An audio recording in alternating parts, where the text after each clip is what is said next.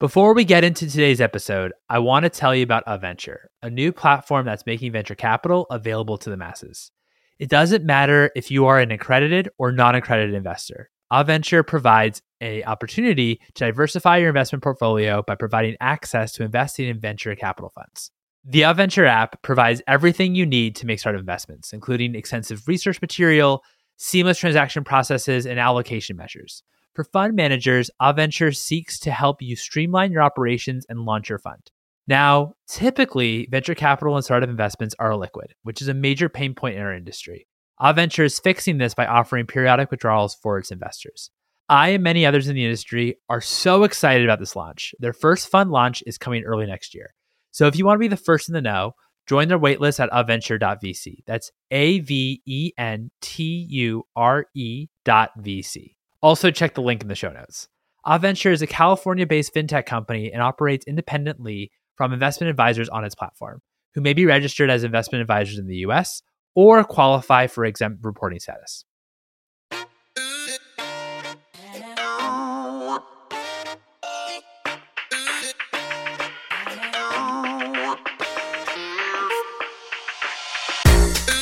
Hello, I'm Mike Gelb, and this is the Consumer VC podcast, where we discuss the intersection of venture capital and consumer innovation. If you're enjoying the show, you can subscribe to my newsletter, where you'll receive every new episode a week early. Head to theconsumervc.com and click subscribe. All content and episodes are for informational and entertainment purposes only and is not investment advice.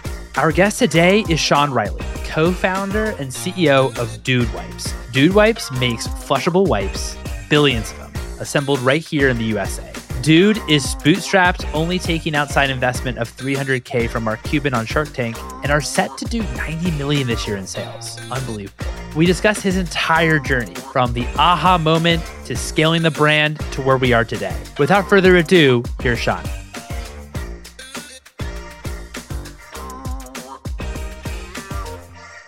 Sean, thank you so much for joining me here today. How are you? I'm doing good, Mike. Thanks for having me. Excited to be here, dude. Oh, thanks, man. Thanks so much for coming on the show. I'm so excited to talk to you and about what you've built with Dude. This is going to be great. So talk to me from the very beginning. What got you interested interested in like innovating and like how you wipe your butt? Yeah, for sure, man. I mean, they say necessity is the mother of all invention, right? So we were just dudes sitting around in an apartment after college, just like a situation anybody can relate to. How do we get out of the 9 to 5? How do we start our own business? How do we do something fun, work together? Just trying to open up our mind creatively to like looking for opportunities. And the first aha moment I had with the product was when I brought a bunch of baby wipes home from Sam's Club, stocked all the bathrooms with them. And this is your, 5-bedroom apartment, kind of Animal House style, 3 guys on the couch at all times, people going out a lot. So a lot of people coming through the apartment, a lot of people using our bathrooms. And very quickly it was like, man, guys, some guys are using these baby wipes. Some guys aren't. And any ones who weren't quickly got addicted once they started using them. So that was kind of the first moment, like right in our faces, like, hey, there's these baby wipes in our apartment that everyone's getting hooked on. Yet there's no cool brands out there. There's nobody really making, flushable products and selling them in a fun way. So, we looked at the market and the category and said, hey, this looks like it's growing. We think more and more people are going to get into this. We think it's super stale and it can be disrupted. So that's when we, started looking into it more seriously. And the Dude Wipes brand came about just, from dudes sitting around. What should we call it? Dude Wipes, right? Pretty simple. So we thought, and then we started ideate, like, what does that brand mean? And a lot of that came from like, we want this brand to be fun, approachable, blunt, talk about going to the bathroom where, other big toilet paper conglomerates are dancing around the subject. Right. So then we started crafting like the look and the feel of the brand. Honestly, before we even had an idea of who would make the product for us, we were all just like, how cool can this brand be? What can we do? And this was 2011, is that right? This is 2011, yeah, when those conversations are starting to, happen around the apartment and start testing out different wipes. So you were testing out different wipes. What made for, like a good wipe, and how did you approach, initially, after you kind of talked about, okay, this is kind of what where we kind of see ourselves as a brand wise, very fun, kind of making fun of ourselves in terms of what you actually do with the product, right? And kind of having a lot of fun around it. How did you also approach like the actual product itself, and in your mind, what makes like a great wipe? Yeah, for sure. I mean, the one thing we did, I always recommend to people, is we made a 1-page specification. So, even had a Dude Wipes logo at that time before we even had Dude Wipes. So that logo sat on the letterhead. And then, we said, hey, we wanted it to be flushable. So make sure it was, passing those guidelines. We wanted it to be larger, than regular wipes. And our first product was little pocket-sized ones that fit in your pocket. So we're like, we want it to be in an individual sachet, that it fits in your wallet and you could take it around everywhere. So those were some of the big things: the flushability, the size, and then for us, the packaging that we wanted into out the gates. And from there, we just started kind of blasting that thing around to anybody who would make wipes in the US who would talk to us, and there was kind of a short list, because as professionals, we were trying to look, people are used to dealing with really big companies. And so not a lot of them want to take flyers on entrepreneurs and, start taking conversations to the next level. We did end up talking to some people who were, in the industry, so in the non-wovens wipes sort of like trade communities, and they referred us to a couple manufacturers, who they thought were best in class. And, one of those guys decided to take a meeting with us, and that's where we just started building that relationship. That's awesome. That's really cool. And on the and I appreciate you providing, you wanted it flushable and kind of pocket size, easy to transport. What was also your process? It seemed like you had a rough idea in terms of what you wanted the branding to be about. How did you also think about to actually get the word out and having people actually know who you are? Yeah. A good brand out the gate will help you get the word out organically. So the fact that our brand was so real, right? Like you could tell this thing didn't come out of a big CPG, boardroom. You could tell that it just came from, some guys. So the Dude Wipes like name gave us a lot of legs, where people would have a Dude Wipe and give it to a friend. Hey, check this out. How funny is this? And we used to like go into bars and just put Dude Wipes around on all the tables. And then we'd sit back at our table and watch people get to the bar and pick up the Dude Wipes and look at them. And like, it never failed. They would turn them over. They would laugh. They would hand them to people. So like we would see this word of mouth just unfold right in front of our eyes because of like the fun brand and that no one was doing what we were doing. So that was everything at first. Like that was the only way to get the word out, was word of mouth and sending Dude Wipes all over the place. So, shipping Dude Wipes to frat houses or music festivals or college campuses, anything like that. We kind of got confident in the early days. Like if we got these wipes into people's hands, that word of mouth would help us out, because we like saw a lot of that in person. I appreciate that, because it seems like you didn't really only rely on the online channel, e-commerce. You actually wanted to get into people's hands at events and actually kind of out in public, and not just we're gonna blast this on social media. Yeah, right. Well, we didn't know how to sell on e-commerce at first. So we didn't have like an e-commerce background or retail background. So, we were wholesaling to some people who were throwing them up on Amazon. And so we were just kind of like marketing, boots on the ground, trying to sell these things to anybody. So yeah, we ended up learning, as the first couple of years went by, okay, e-commerce is the first place we can really penetrate a lot of sales.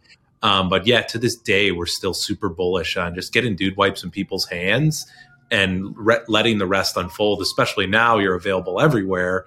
If people have an encounter with your product, they got a lot of options. They can get their hand on it, Totally. Now, was there kind of like a set, overall launch for Dude, or was it one of those things that you just kind of kept passing it out and kind of just did these kind of guerrilla marketing kind of tactics and getting in people's hands in these, interesting ways by leaving them in a bar, maybe showing up at a music festival there. But like, how was there kind of like a set plan, or was it kind of just like just kind of putting things against the wall and seeing what would stick?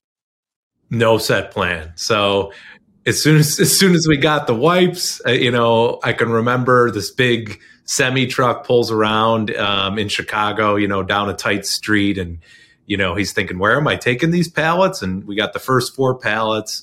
We unload them. At that time, one of my partners had just moved into a condo, so he had a spare bedroom, and we just kind of like filled up the spare bedroom and just brick by brick thought, how do we empty this thing? How do we, get them in people's hands? So yeah, there was no fancy launch, just learn as you go. But a couple things started happening early on that, helped put wind in our sails. We got a nomination to be the most innovative wipe of the year, actually, in the trade, 6 months after being out. And that's like an award that Swiffer has won before. And our competition at the award was literally Kimberly-Clark. So it was like, Dude Wipes goes up on stage, presents, why they should win the award. Billion-dollar company Kimberly-Clark goes after us and presents. So like, we felt the buzz. But yeah, we're just bootstrapped, cutting our teeth, no official launches. What was at the point of the brand that you actually felt like there was something here, you and your buddies, that were like, okay, this actually could become, a pretty big business? Yeah, I always say we were very confident. As slow as those first years were, we made $125,000 the first year, $250,000 the second year. So, those aren't big years in terms of CPG.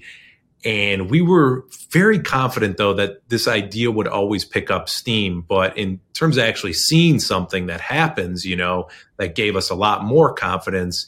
One of the first things was we were on the Fantasy Factory with Rob and Big.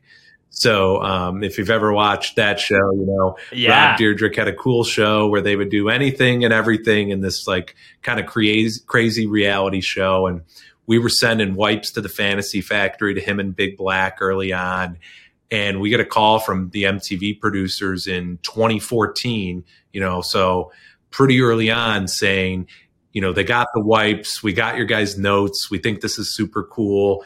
Rob wants to do a whole episode where one of the storylines is about having a clean whole alliance, and that he's going to promote wipes for, a cleaner way to go to the bathroom. And they did this fake PSA commercial and this crazy, stunt on MTV show just from us sending them product. And that aired in like January of 2015. And that was like, man, this is the coolest thing ever, right? Like, we just put out this product a couple years ago, and here are a couple of our idols are on TV doing these funny, sketches with it. And we didn't have to pay $1 to get it done. And they were just embodying what we were trying to put out there, like, have fun about this, do funny humor, do all sorts of wacky stuff. And it's kind of crazy when you think about it, 2 years or so after you launch, 3 years after you launch, like, that is unfolding on national TV. So that was like our first, like, wow, like, mainstream, this got picked up a little. That's awesome. That's really cool. And that's, I mean, like, incredible experience there. Being, picked up by a TV show for an episode. And, I mean, Rob Big, that really brings me back. For sure. Watching that. That's awesome. I know that you're bootstrapped, but was there any point among your journey, in the early days when, you had, I just said like 125K the first year, you're 250K the second year.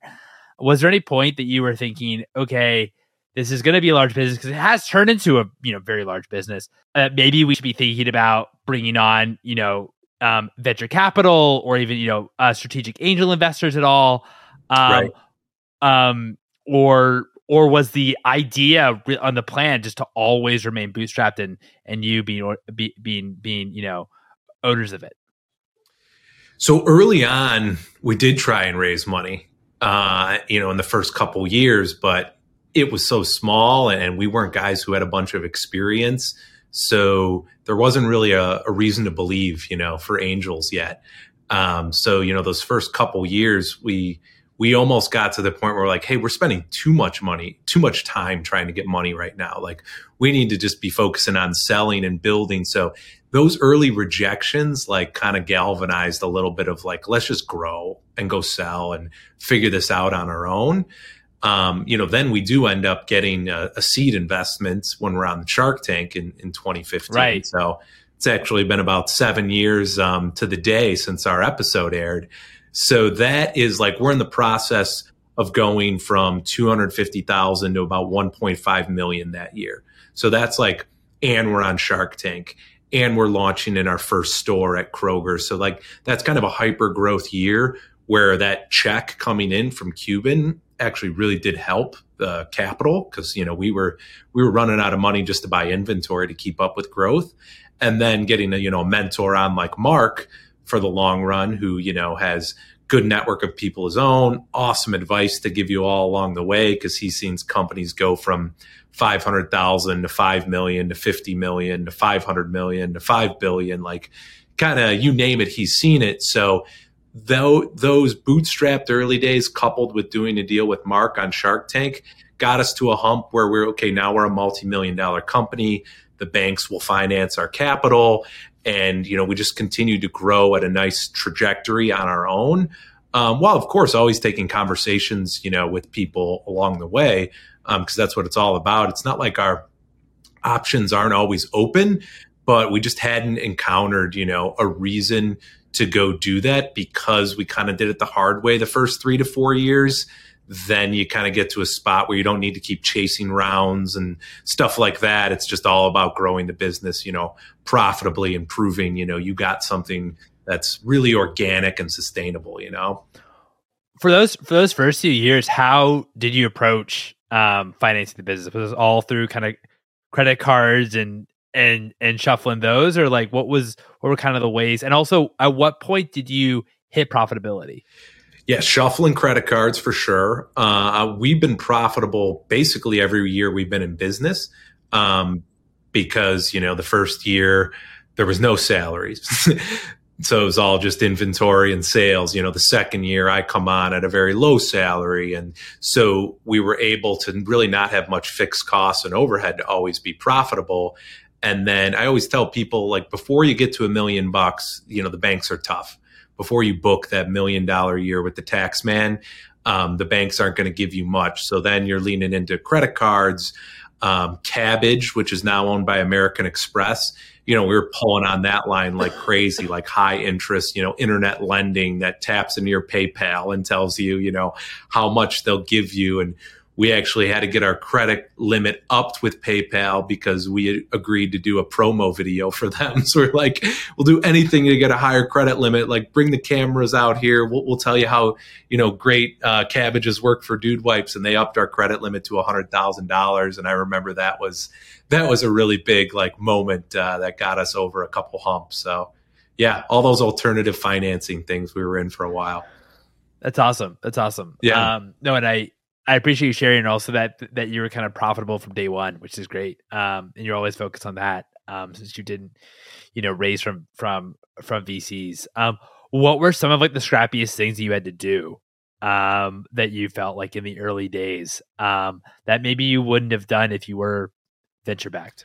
Yeah, I mean, everything would have been different, I think, if we were venture backed. One of my favorite stories was early on when we didn't want to pay for boxes. So we'd get these big wholesale orders that a ton of Dude Wipes would fit in.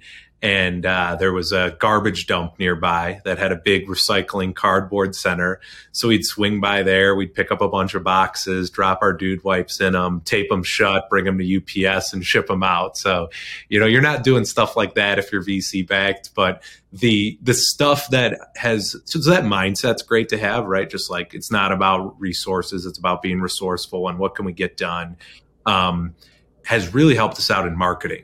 So like, we know how to make $1 out of a dime. We know how to jump on a story on the internet that, a pitcher had an accident in his pants when he took the mound, and he was talking about it on a podcast. And then we're sending dude wipes to him, and he's posting them on Instagram, and then the news picks it up. And so we've done all these viral things over the lifetime of the brand because that's how we grew up, right? Like, we have to get attention on a budget.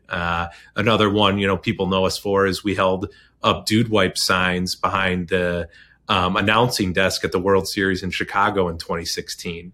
And, that was going viral on Twitter, that there was just these big dude wipe signs behind A-Rod's head, and we were guys living in Chicago. Cubs were in the World Series. We see this thing set up on, Clark and Addison every night. We're just like, wait a minute, let's go out there with some signs and essentially picket our way onto national TV. So those are some fun stories. And those are things that, as we grow and build the team and hire, marketing agencies and stuff like that, we're always making sure that they, realize, hey guys, let's continue to act this way and double down on those scrappy opportunities while we're going to go pay for media and advertising now, to reflect a company of our size. We still hold on to those values. So that, which I've talked about before, like the bootstrapping values that you get are super valuable, where venture capital, sometimes you just don't have that same scrap when you were living comfortably out the gate,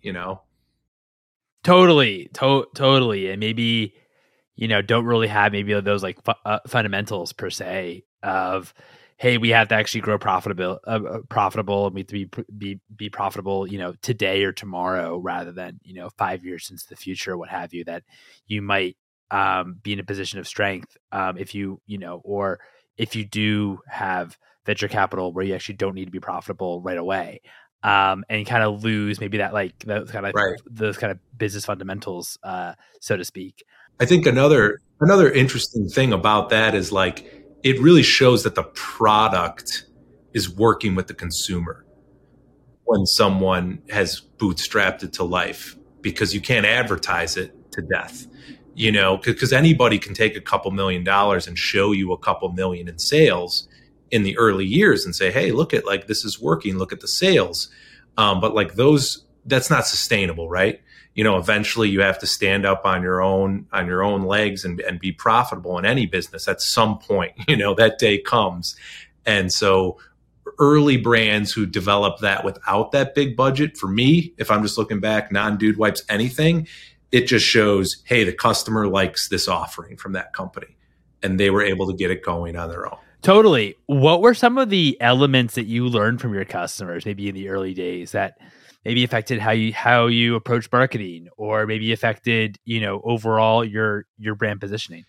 Yeah, brand positioning always been evolving. So like, we come out with this brand day one, and it was maybe too crude and too crass, and it was probably targeted to like 18 to 23-year-olds, like it was, and we start understanding, hey, moms are using these dude wipes, or, hey, older guys in their 40s are using these dude wipes. So we kind of have some aha moments early on where we're like, oh, this is a lot wider, than we envisioned. There's all these different, people from all these different walks of life are using the brand. So that helped us kind of loosen up the brand and apply to, more ages. Definitely was something we learned early on. Like, we were young guys, so we were building something for us, but then we realized all of these other people we didn't build it for were liking it. And we said, all right, well, let's reflect our marketing accordingly to involve them a little bit more.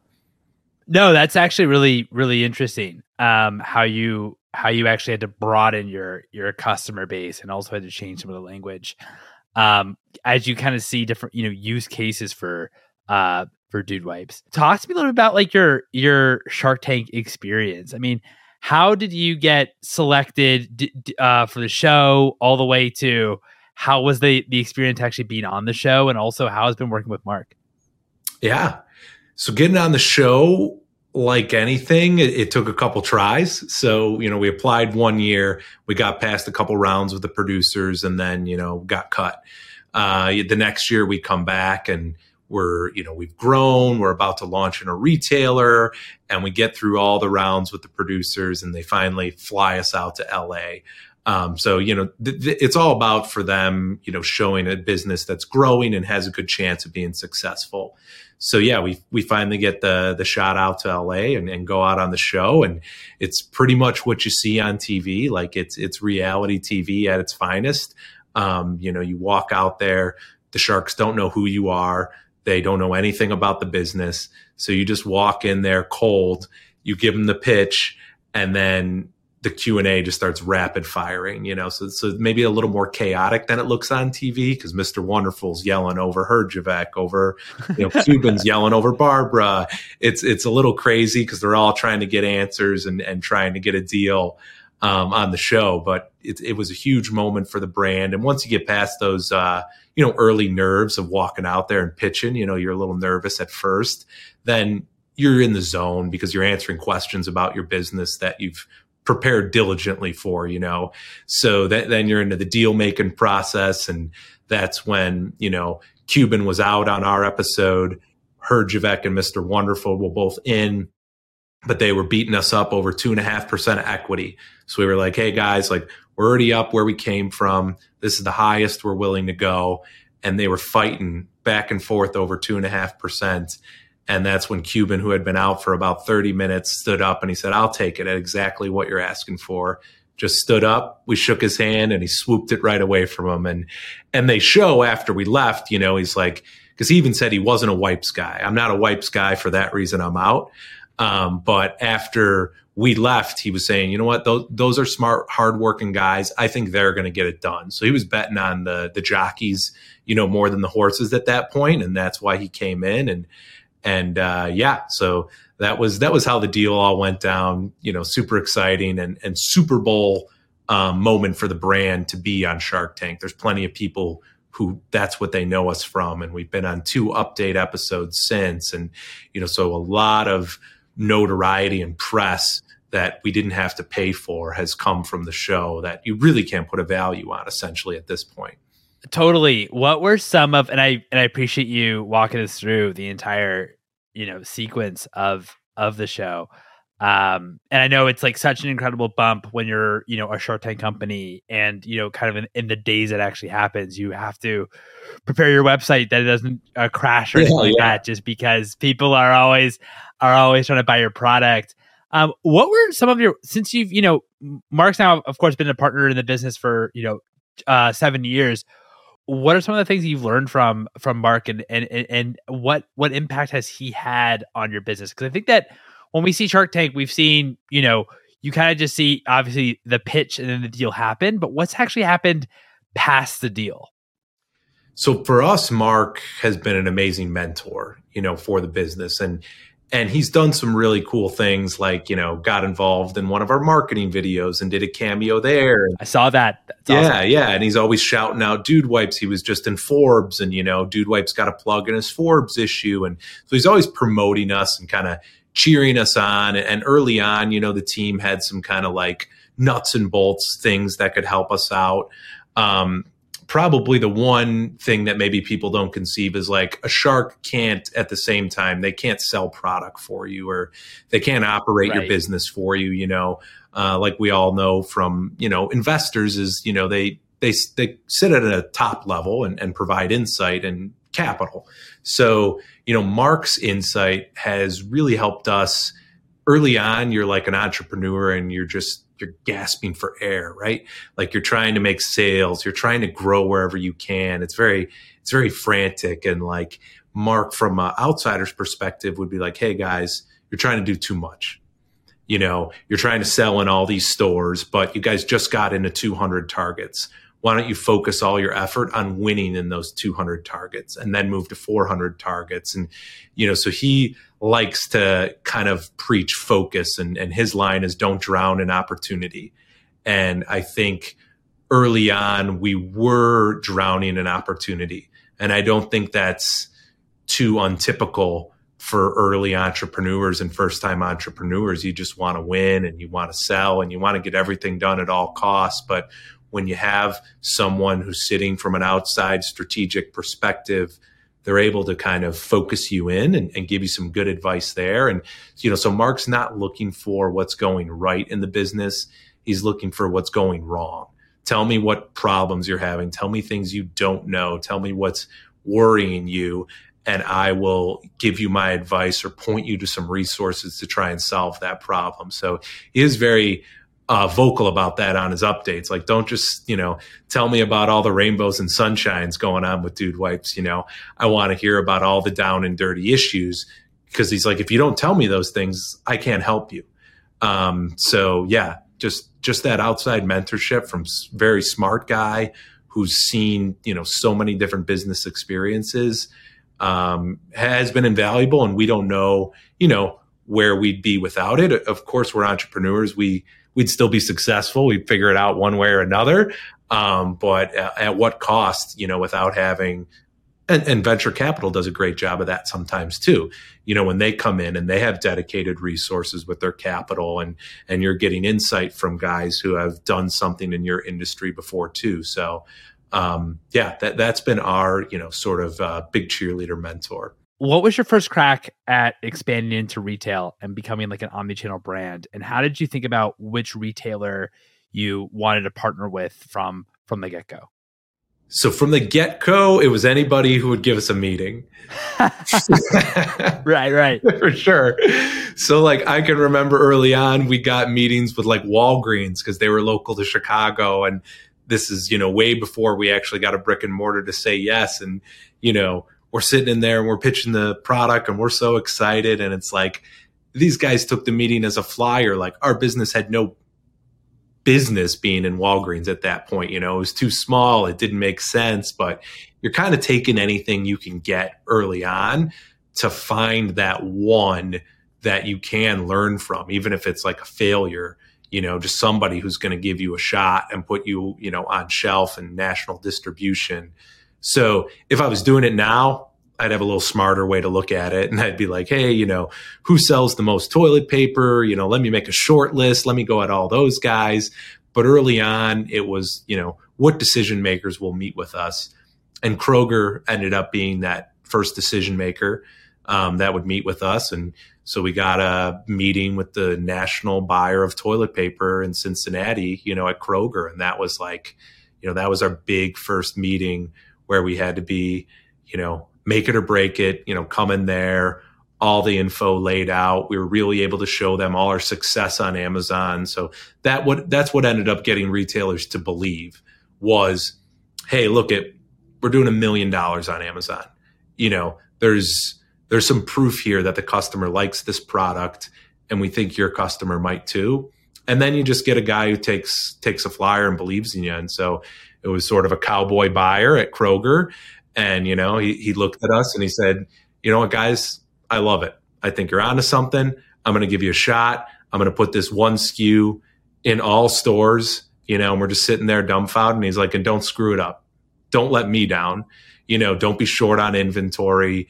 Don't miss your shipments. Like I'm giving you, and he was right. He's like, I'm giving you guys a chance here that no one has gave you yet, and make sure you deliver. So you will find somebody eventually like that. If your product is working, you'll find somebody who wants to be that first risk taker, For sure. And I also love the fact that also it's, don't screw it up. Because, this is, your opportunity. And so as you say, be on time with your shipments, be on time when you're back end your logistics. Don't screw this up because, we are giving you a shot. And so, take it very seriously.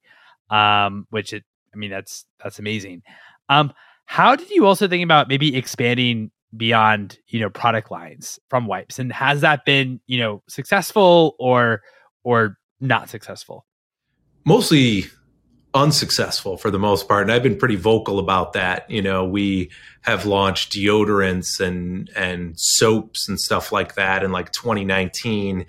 And it was really off of the playbook of making the brand a platform, which I think you hear a lot in private equity, like, hey, platform this brand out and enter all these different categories and stuff like that. So we were trying to kind of run that playbook and introduce, new categories and new SKUs with the Dude brand. Cause, we think the Dude brand's cool, right? Like what can it do, And what we ended up realizing, was a company like us doesn't have the capital structure to support multiple fronts.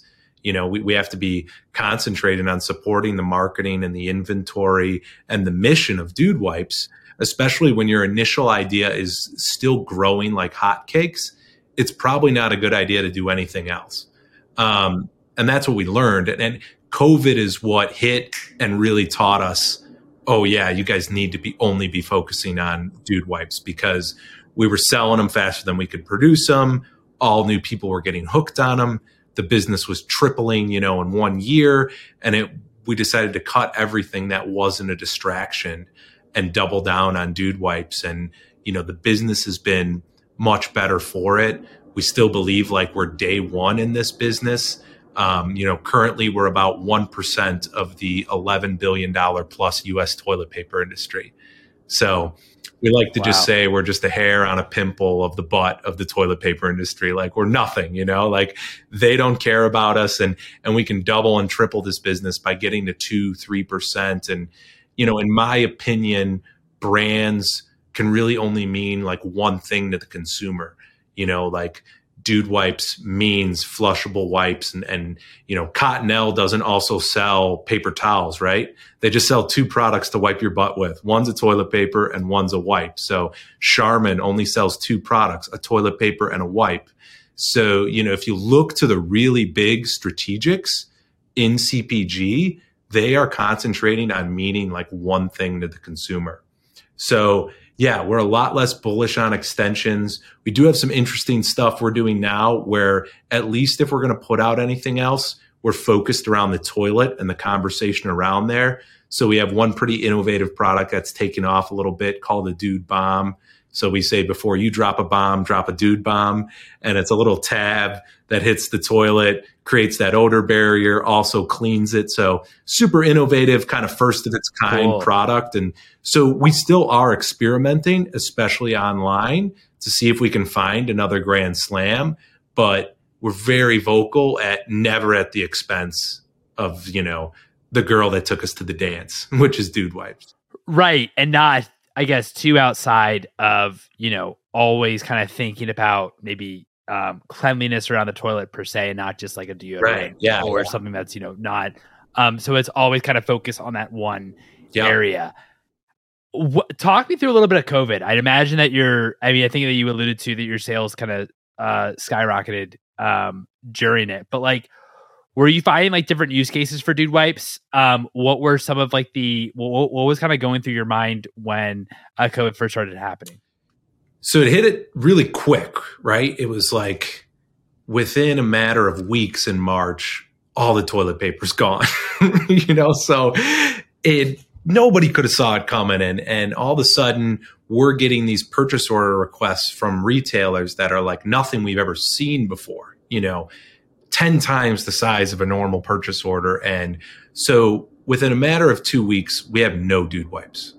They're gone, right? Like, we're not going to sit on them. We're just going to sell them all to the consumers, So we get, completely wiped out of inventory, but we're always making more. So we make them here in the US, we store them in the Chicagoland area and we distribute from here. So very quickly we're getting replenished and we're shipping right back out. So it hits the floor, it ships out the door. It hits the floor, it ships out the door. That happened for about 6 months of just in and out inventory.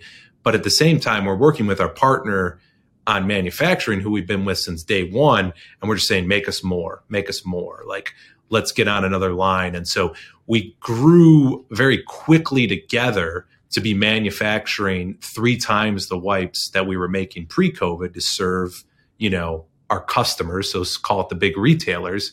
But then the interesting thing that happened after that was the demand didn't go away. So once all of these retailers were back up full and toilet paper wasn't as good as gold, it wasn't this hot commodity that you could go to the store and you could buy either. People, just like we were those early days, the dudes in the apartment, people got hooked. They had to try it because there wasn't these other options. And now they're in the category long term. So it kind of sped up like the adoption curve of Dude Wipes a little bit. Hyper speed over the course of a year. And, 2021 was a much bigger year than 2020. 2022 was a much bigger year than 2020. So I think that's, from the outsider's perspective, probably the most interesting thing. It wasn't like hand sanitizer, where the sales go through the roof and now they're back at the floor. It was, this growth curve has continued in our category. Yeah, it's actually like a stickier product per se, and that people are actually, the retention rates are actually pretty good, and people are actually reusing it. And It's not just like, as you said, like hand sanitizer, where there's huge lift the past couple of years, but it's probably going to go down. The product is not sticky though. You don't want a sticky butt, so it's a nice. Yeah, no, for sure. Product is not sticky though, for sure. Habit is sticky for sure. No, and that's a great point. And that is something we always knew, but like certain things happen where it really makes it obvious to you. Oh, wow, this is that sticky, Why do you think like the product is that sticky, or like the retention rate's so good? Is it the branding? Is it like the touch and feel? Like, because I'm sure you have, a number of competitors now that are trying to get in the space. But when you take a look back and you think about people kind of keep coming back for Dude Wipes and coming back for Dude Wipes. Yeah. What do you kind of believe is like the reason what kind of keeps them coming back? It is that a wipe gets you much cleaner than a dry piece of toilet paper. At the end of the day, a wipe cleans you, gets everything out. A dry piece of toilet paper is scratchy, leaves things behind. So that's a better experience, right? People don't know that that's a better experience. So a brand is what helps you get people to try this new experience and buy into this new experience, and then have some loyalty because of it, hopefully, right? Like, hey, we like these guys' story. I like this brand. They offer us higher quality products. So we are premiumly positioned in our category to be like the Ferrari of butt wipes, right? But we only cost $2.99 at Walmart. So like it's an approachable premium, and the brand does all these amazing things to get you to try it and have loyalty. But at the end of the day, if anybody tells you, that the category adoption isn't the primary growth lever for their brand, they're too delusional about their brand. Like, no brand can be so great that it can fight against the declining category or like a suboptimal experience. So brand is like that amazing secret sauce. And when you do something first, like us, we always say around here, it's one of our company values: if you ain't first, you're last. So, Dude Wipes is the first people to make a product native to this category. Hey, we don't make toilet paper. We only make flushable wipes. This is a better experience. First guy to do that. And now we're at scale. It's hard to catch that person at that point. So yeah, we're trying to just escape competition than rather compete with people. And when you're in a growing category, it's not a brand dogfight. Like if you're selling beef jerky or energy drinks or whatever, like household penetration is pretty much at where it's going to be at, maybe growing a little bit, but then you're really jockeying for position. And what does my brand mean? And how do I bring that newness, which is a great like business exercise to be in, but we're in a growing category and a growing habit. So I would call that a better position to be in than like a saturated category. Yeah, no, that's a really, really great point. Overall, it seems like once people understand how it's better than toilet paper, that they just get hooked and they want to keep kind of coming back to it. And because, it is a premium versus toilet paper, but at the same time, maybe it's still reachable for many people, and something that they really, really want, and because it really actually does affect them. How do you also approach partnerships for Dude Wipes? Like, I know that you sponsored, for example, a NASCAR driver and has done like some like kind of interesting things. How do you think about maybe where your consumers are and how to reach them through different partnerships that you're doing? One thing we always look at is like brand sponsorship fit. So like our NASCAR driver has to have a personality that can talk about Dude Wipes and have fun about it. So, we always say anybody can be a dude. The way we define it around here is like a fun loving person who doesn't take life too seriously. So if we're going to be with a golfer, we're with Harry Higgs, because he's the guy who, lifts his shirt up and shows his belly at the Waste Management Open and, crushes a beer on the 16th. Like, that is like a kind of guy who matches the brand. And those are the kind of people we want to be behind. So like always that's, for us, a huge lever. And then it's like, where are our customers hanging out? So, a lot of guys are our consumers, so they're hanging out in golf, and the people who buy dude wipes at Walmart are watching NASCAR, and we're doing soccer sponsorship with an MLS team right now because a lot of younger kids are watching soccer, and those are ways to get in front of them. So yeah, it's like finding people who fit with us and can tell the story and the message, and then getting with these different sponsorships where our consumers are hanging out. Appreciate that you said it's not just where we believe our audience or our audience could be headed.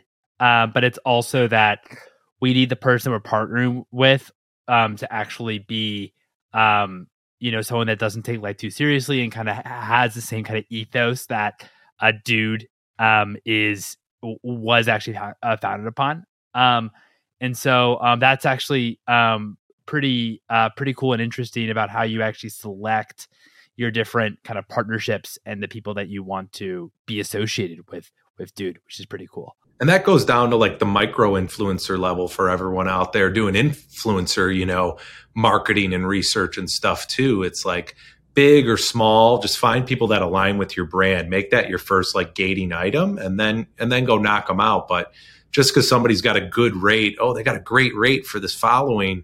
Well, if they don't match your brand, you're not going to get that ROI. You're not going to get that like hook, Right. No, totally. And then it's just inauthentic, Yeah, right.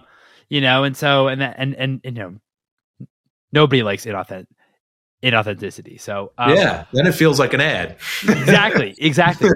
How do you think overall? I mean, obviously, I think you're projected to do like 90 million this year in sales. Is that right? Which is extraordinary. That's incredible. Where do you think about overall now the vision for Dude Wipes and or Dude products? Is it eventually to entertain and like an acquisition? Is it to run this throughout your whole life? I mean, what do you kind of think about overall like the actual vision of a company in terms of ownership? Yeah, in terms of ownership, we are always open to partnerships, right? Like every time we reach a new plateau, it's like, do we need a partner to get to this next level? So different challenges may present themselves. We're like, hey, we got to go raise $70 million. I mean, one comparison I like to do is we're POSing about the same right now, so sell through at retail, as Liquid Death. So we could raise $70 million and go put it to work, but it's about when we could really put that to work in a productive way.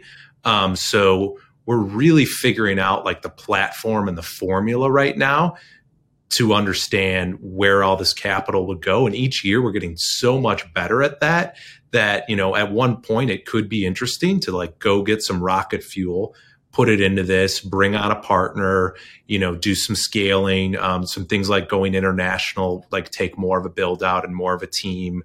But at the same point, you look at like something like Sarah Blakely did with Spanx, like, yeah, you also don't need to do that, to take it to the, to the end of the road and sell it to the big conglomerate and everything like that. So we always say, we should run this company like we're going to hand it to our grandchildren, which means like doing things the right way, investing in the right things, and being profitable and figuring out the formula that runs the best.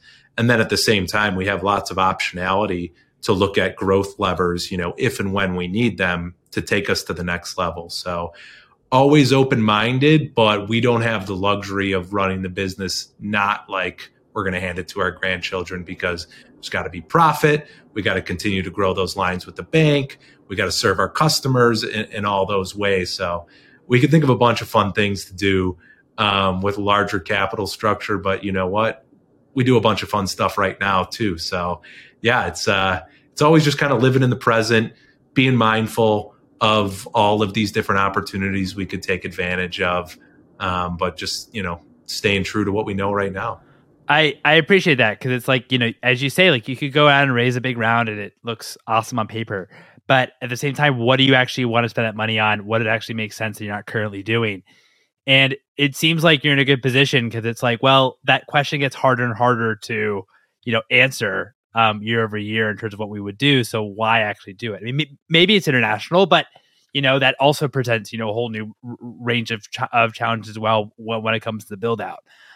So that's super super cool how you're approaching building Dew Wipes as this like next kind of phase, which you're going to soon cross the $100 million mark revenue per year, which is just extremely exciting. What's one book that's inspired you personally, and one book that's inspired you professionally?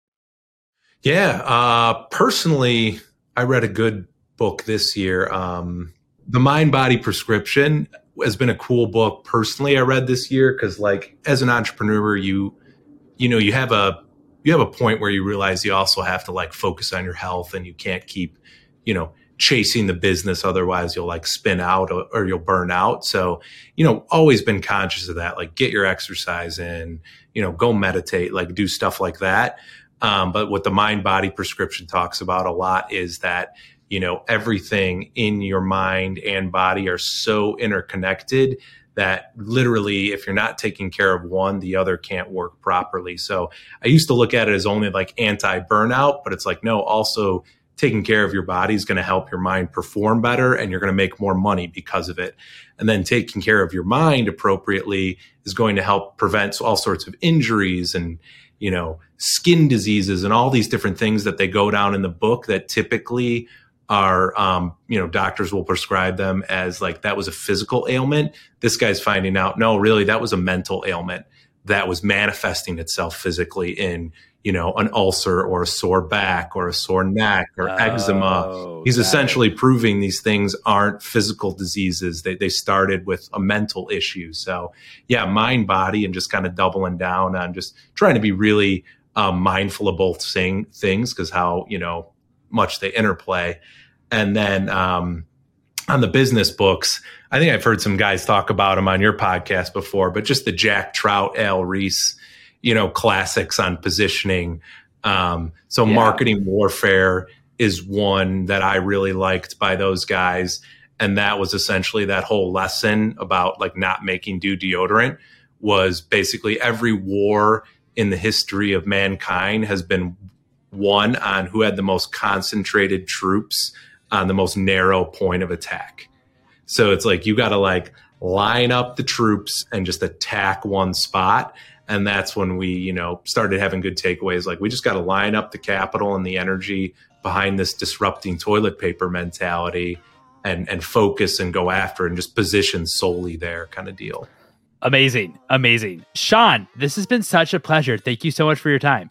Mike, thanks for having me. And keep pumping out the great work. It's helping guys like us listening, to all the different guests you come on, because you get a lot of people with great experience, whether you're bringing on founders or, the VC community. You're helping people understand a pretty complicated landscape. So I appreciate you having me on. That's super kind, Sean. That's super kind. Well, I really appreciate you listening to the show and really grateful for you to come on it. So thank you. Right on, dude. And there you have it. It was such a pleasure chatting with Sean. I hope you all enjoyed it. If you enjoyed this episode, I'd love it if you'd write a review on the Apple Podcasts. You're also welcome to follow me, your host, Mike, on Twitter @MikeGelb, and also follow for episode announcements @ConsumerVC. Thanks for listening, everyone.